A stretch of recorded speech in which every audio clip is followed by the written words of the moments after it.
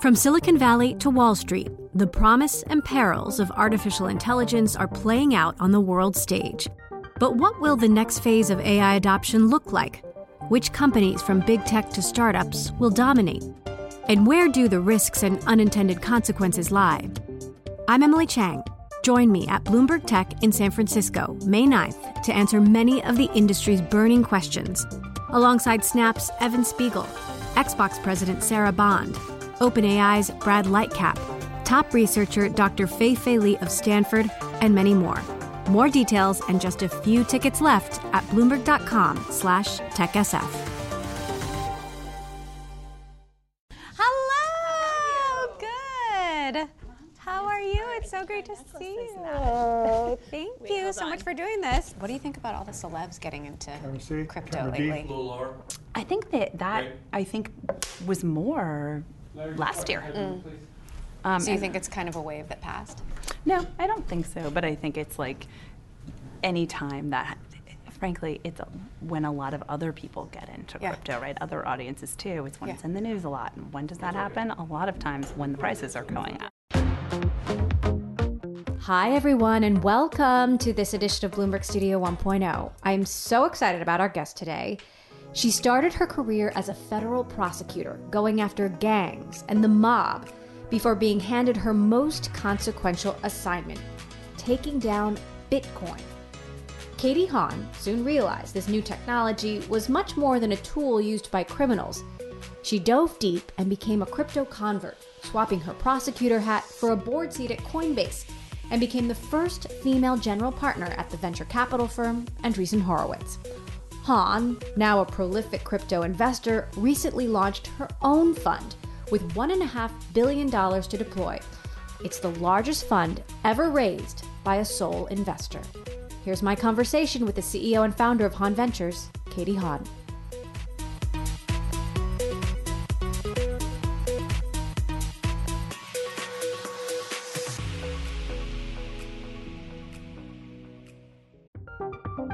From Silicon Valley to Wall Street, the promise and perils of artificial intelligence are playing out on the world stage.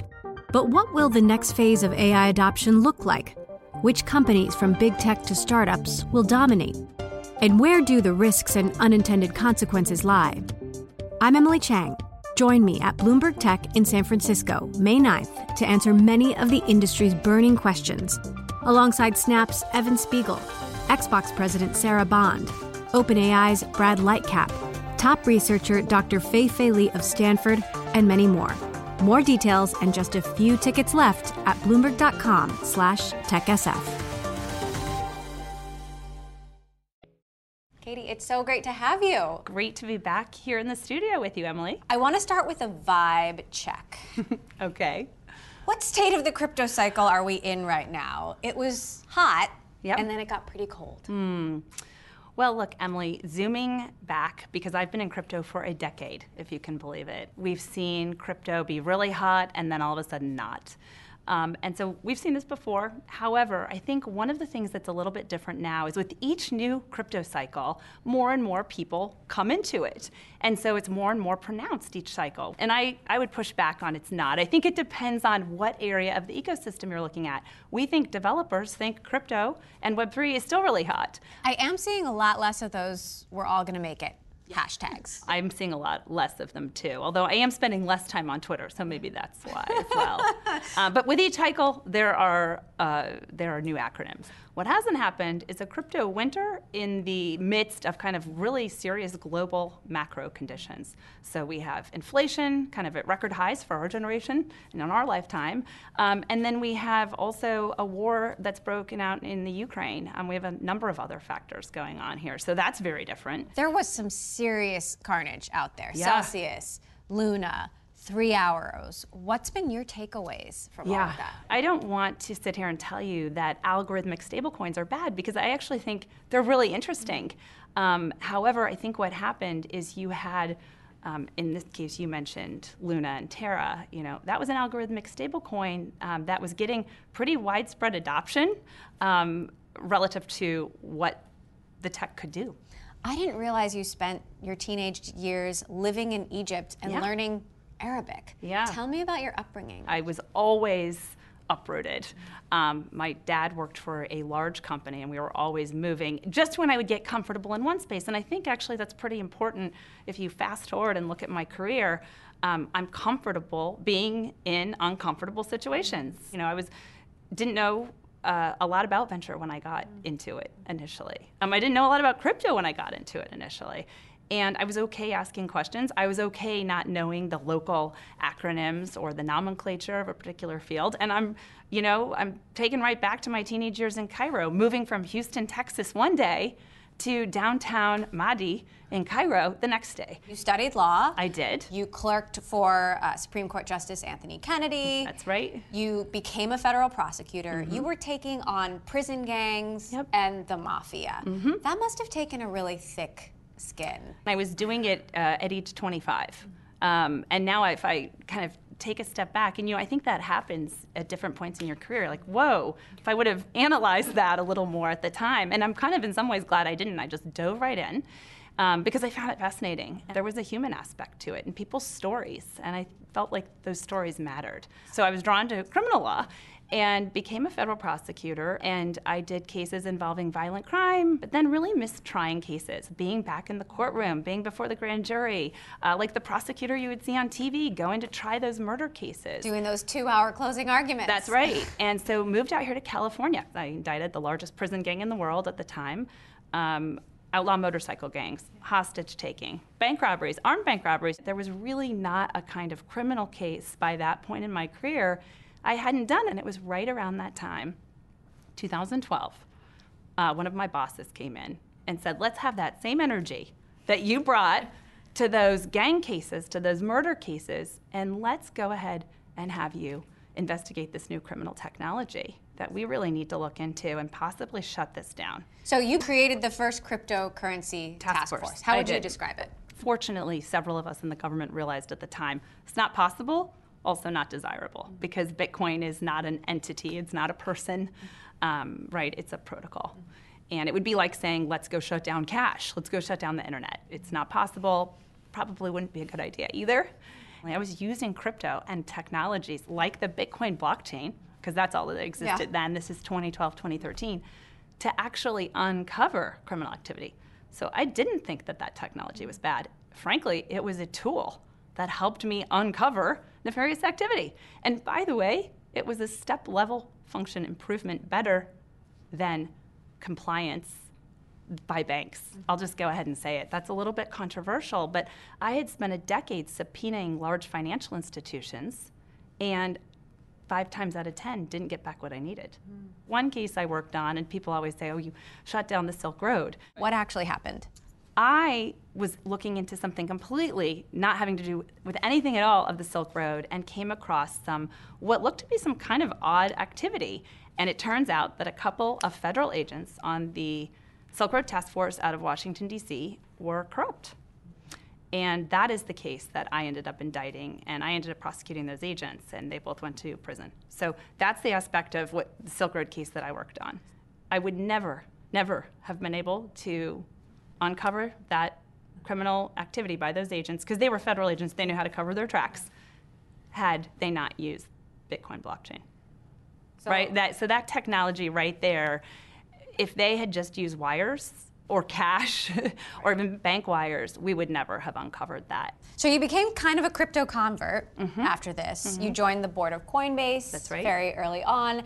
How did you and Coinbase and Brian Armstrong come together? I hosted an event here in San Francisco at the Federal Reserve Bank, and I believe it was there that it wasn't just Brian, it was a lot of what I'll call legitimate actors in crypto who wanted to usher in this new wave, this new ecosystem. And then we brought together the heads of all kinds of agencies, really in an effort to kind of talk about building bridges. You know, the government and the crypto industry were never going to see eye to eye on a lot of things, but we did think there were some commonalities. Coinbase is a company that has suffered. They've been losing share. The valuation of the public markets has plummeted. Why do you think that is, and how do you think it can be fixed? Yeah, well, I think, again, a few things it's tied to. One, a large aspect of Coinbase's business now, of course, is trading revenue, and that's down when prices are down. And, the company's been very transparent about that long before going public. I mean, also, if you look at its S1, it specifically identifies that, and just how volatile crypto cycles are. So I think that's part of it. It's judged by public markets as a technology stock or as a financial services company. By the way, I think it's both. I think it's not just a financial services company. I think it's so much more. I think it's really a portal to this whole new ecosystem. You were also on the board of OpenSea until recently. There's an insider trading situation or accusation going on there. Coinbase has also had employees accused of insider trading. How much is this happening within crypto companies and within the industry, and how big a problem is it? Yeah, I think crypto is under the microscope. So where you have a case, 2 cases, 3 cases in crypto ecosystem, which now is a $1 trillion industry, I think multi-billion, approaching $1 trillion industry, you're always going to be able to find examples like that. So I don't want to make too much out of a handful of cases. That said, the company, Coinbase, OpenSea, take these things incredibly seriously. Along with your position at Coinbase, you became a partner at one of the most storied venture capital firms in Silicon Valley, and that is Andreessen Horowitz. What was your experience at A16Z like? There I met Chris Dixon, and I met Ben Horowitz, and I met Mark Andreessen, and I had worked with them for just about a year, maybe a little bit over, when they asked me to come and co-run their crypto funds at Andreessen Horowitz. Again, I jumped at that chance, and I think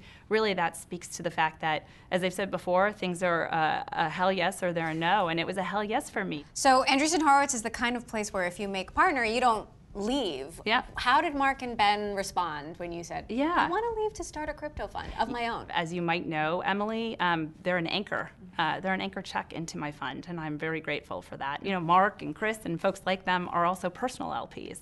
So I felt very supported when I shared that decision.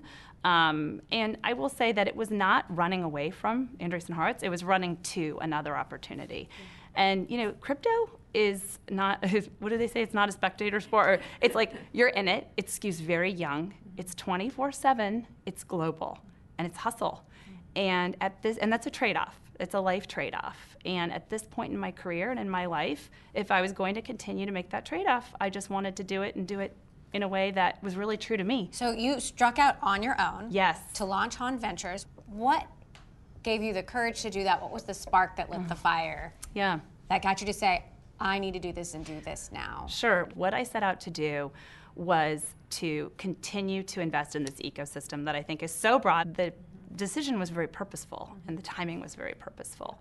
We have an early stage fund that does seed stage, Series A, even Series B, and then we have what we call an acceleration fund, which is, it's not a growth fund, it's a crypto growth fund, and I think those are different things, but it's later stage. It might be crypto publics. Certain kinds of public tokens were set up to hold tokens, to participate in the token ecosystem, or later stage companies. I mean, there are now many crypto unicorns. The space has become really competitive, even though you say, crypto's had its kind of ups and downs. The thing is, a lot of people in some of those last cycles have seen the kind of venture style returns that can be had in crypto. And so you've had a lot of new funds enter the space. And that's driven up competition. So what differentiates Haun Ventures then from all of these other crypto funds or even the more traditional venture capitalists like Andreessen Horowitz or Sequoia that also have crypto funds now? Well, I think a lot of traditional venture capital funds now have crypto funds. It used to just be like a regulatory designation. It was like, are you an RIA, which is Registered Investment Advisor? I would say for crypto founders today, it's not enough to just be an RIA, right? Frankly, I don't even know if a lot of them care. That's a regulatory designation. What crypto founders today want to know is, do you live and breathe crypto? Do you inhale the discords? Are you part of the community? Do you participate in governance?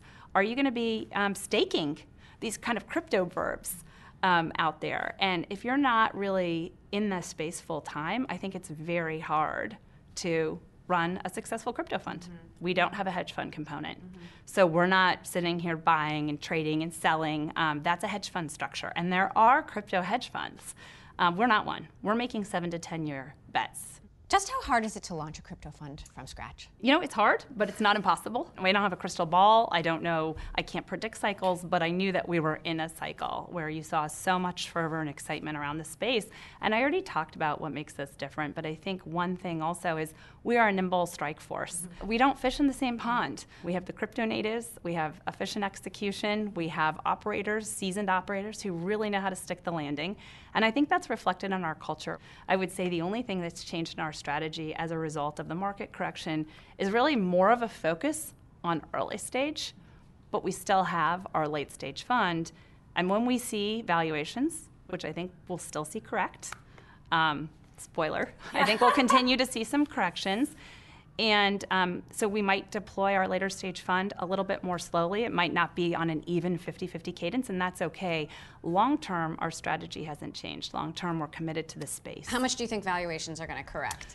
You know, it's just, I can't give you a one-size-fits-all answer because crypto is not a monolith. You have some crypto companies that really follow more of an enterprise SaaS business model. You have others that are layer one protocols. You have still others that are consumer-facing applications. And I think one of the things we're seeing right now is the infrastructure layer, and that's where we're spending a lot of our time, by the way. And we think more and more use cases will come about when the infrastructure layer is in place. So my own view is we are not rushing to deploy. We're certainly not getting caught up. Do you get VC FOMO, and how do you avoid that? You know, look, I think it's very easy to get into that mindset, right? It's because it's a competitive sport. It's a competitive space, and I think I'd be lying if I said that that doesn't influence anyone. What I do, and I think I do differently, is I try to take stock of that. Oh, that's the FOMO mentality kicking in. That's bad. Again, you don't want to overcorrect, though. What we look for is amazing founders. It doesn't matter if I think valuations will correct. If there are amazing founders, there's a huge TAM. We also look for, what's your regulatory plan? If you're launching a token, what's your plan to comply with the law? What's your plan for security, by the way? We've seen a lot of hacks in the space. We want to really dive in there and make sure that the founders have been thoughtful about, especially if they're custodying customer funds, keeping those funds secure. If it's a cross-chain bridge, what are the exploits? Have you changed your strategy at all, given the downturn? Like, have you backed out of any deals or decided not to do certain deals because the conditions have changed since you raised the fund? We have decided not to do certain deals. We've never backed out of a deal. We have decided not to do a few deals. Because we think that pricing was ahead of progress, candidly. And we might have been wrong about that, Emily. We might have been wrong about that. But I think if we were wrong not to do a couple of deals, better that we might have been right. Because if we were wrong about that, I think we can find a way to still invest in those projects later. Well, one thing I'm hearing is that a lot of dry powder has just stacked up because all these funds raised a lot of money. You raised, what was it, the biggest fund ever for a single person, not just a woman, anyone. Are you confident you're going to have a place to put all that money? I am, but if I don't have a place to put it, I'm not just going to go willy-nilly deploy it. One of the things that we told our LPs, even during the period when we raised our fund, which was when crypto was undeniably still on a bull run, we said that we are going to be pretty steadfast sticking to a 2-year deployment cycle. And you know, I think one thing that's changed is that might have lengthened. It certainly hasn't shortened. But we will, again, we feel very good that we have the capital to back great teams when we see them. What about NFTs? Are you concerned about the declining demand? We are going to increasingly live in a digital world. And I happen to think that if you live in a digital world, you're going to want to own digital goods in that world. You're not just going to be satisfied to rent them, which is what we do now. We buy our content from walled gardens. Without digital scarcity, which is what NFTs unlock, you don't really own anything. You're subject to the whims of a platform. And I think NFTs and digitally scarce goods fundamentally change that. I think you'll see NFTs back again. But we are spending a lot of time in the infrastructure layer. Like I tell you, zero knowledge technologies, scalability. We think of that as like the plumbing. If you think of the fiber optic cables. Remember, you couldn't have had YouTube and Netflix with dial-up. You couldn't have streamed content. The same is true of crypto use cases. We think that there will be a lot of new use cases unlocked when the infrastructure is there, when it's more efficient, when it's more user-friendly. And so we're spending a lot of our time there. President Biden issues this crypto executive order. There are a number of ports that are coming due. What do you want to see from the administration when it comes to regulation. And are you optimistic that we will get there? Yeah, we were so delighted to see that executive order. It's not something you should normally be delighted about, but why we were is because it was to us a real recognition that this is the U.S. government saying this field isn't going anywhere. This field is growing, and it's growing so much that we are going to direct every single agency in the federal government to come up with a plan here. I think, we take a step forward, but then you see, we're a big government, we're a big system. We have states, we have local entities. So we take a step forward with the EO, and then we take some steps back sometimes too. And I think what I see is crypto founders are confused by that. They're starting to think, well, I could go to this jurisdiction where there's a single regulator. And you don't have 50 states with different rules. It's the U.S. government that needs to start taking stock of the fact that right now, Emily, in China, there's 250 million eCNY wallets. 250 million. We're still talking about whether there should be a government central bank digital currency. We're still studying that. So you think we're going to fall behind? The United States I think we already are falling behind. Fall behind China. I think we're falling behind. What are the dangers of falling behind China?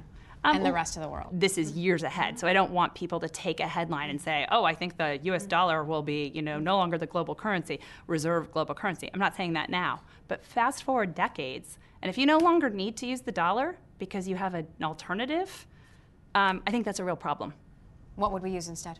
Well, I think that there are going to be stable coins out there that people who have access to a smartphone will use. There is a demand for it. We see a 285% year-over-year growth with stablecoins. So people are clearly liking the idea of this. Now, again, there have been some spectacular failures too, but not all stablecoins are created the same.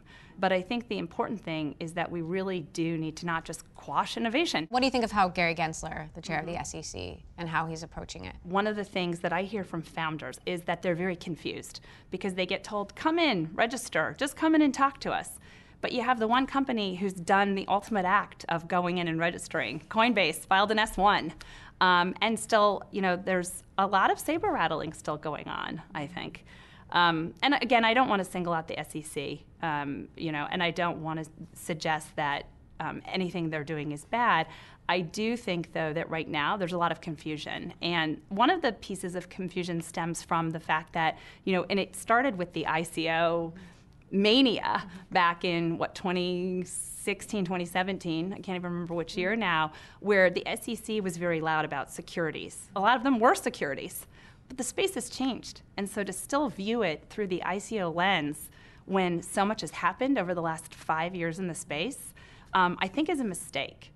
What do you have to say to the skeptics out there who just don't believe in the future of Web3 and don't see where this is going? Yeah. I would say don't judge the current state of innovation by the end state of innovation. I hear from a lot of these skeptics, and by the way, I'm friends with a lot of these skeptics too. I don't only want to live in a crypto bubble. They want to see the use cases, especially if they're not technical. Well, when am I going to use it? What will I use it for? And I think one of the things that's not appreciated is how quickly the infrastructure here is catching up.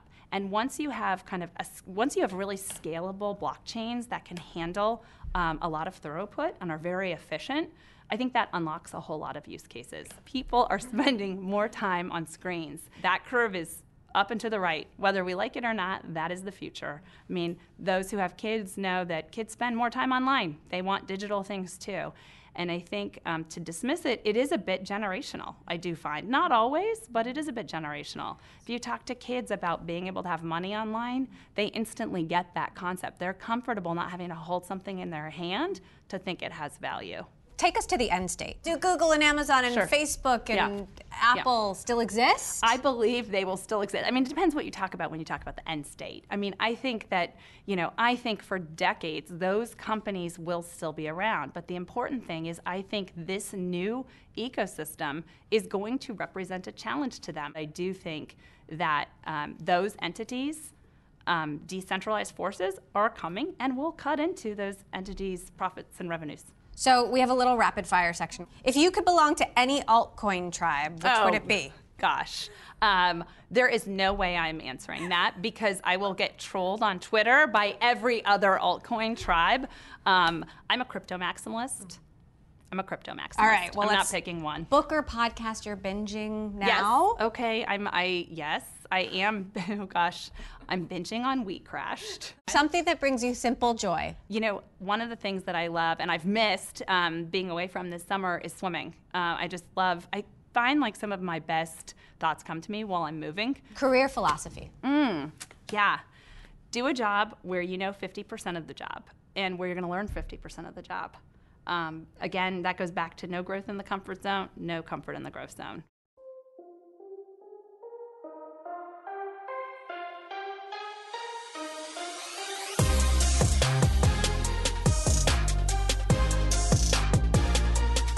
Studio 1.0 is produced by Lauren Ellis and edited by Matthew Soto. I'm Emily Chang, your host and executive producer.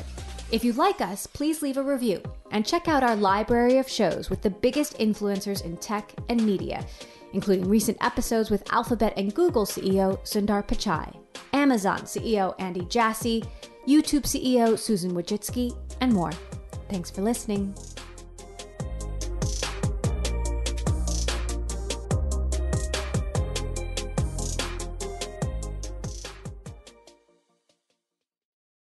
The countdown has begun. This May, 1,000 global leaders will gather in Doha for the Qatar Economic Forum powered by Bloomberg, held in conjunction with our official partners, the Qatar Ministry of Commerce and Industry and Media City Qatar, and premier sponsor QNB. Join heads of state, influential ministers, and leading CEOs to make new connections and gain unique insights. Learn more at QatarEconomicForum.com.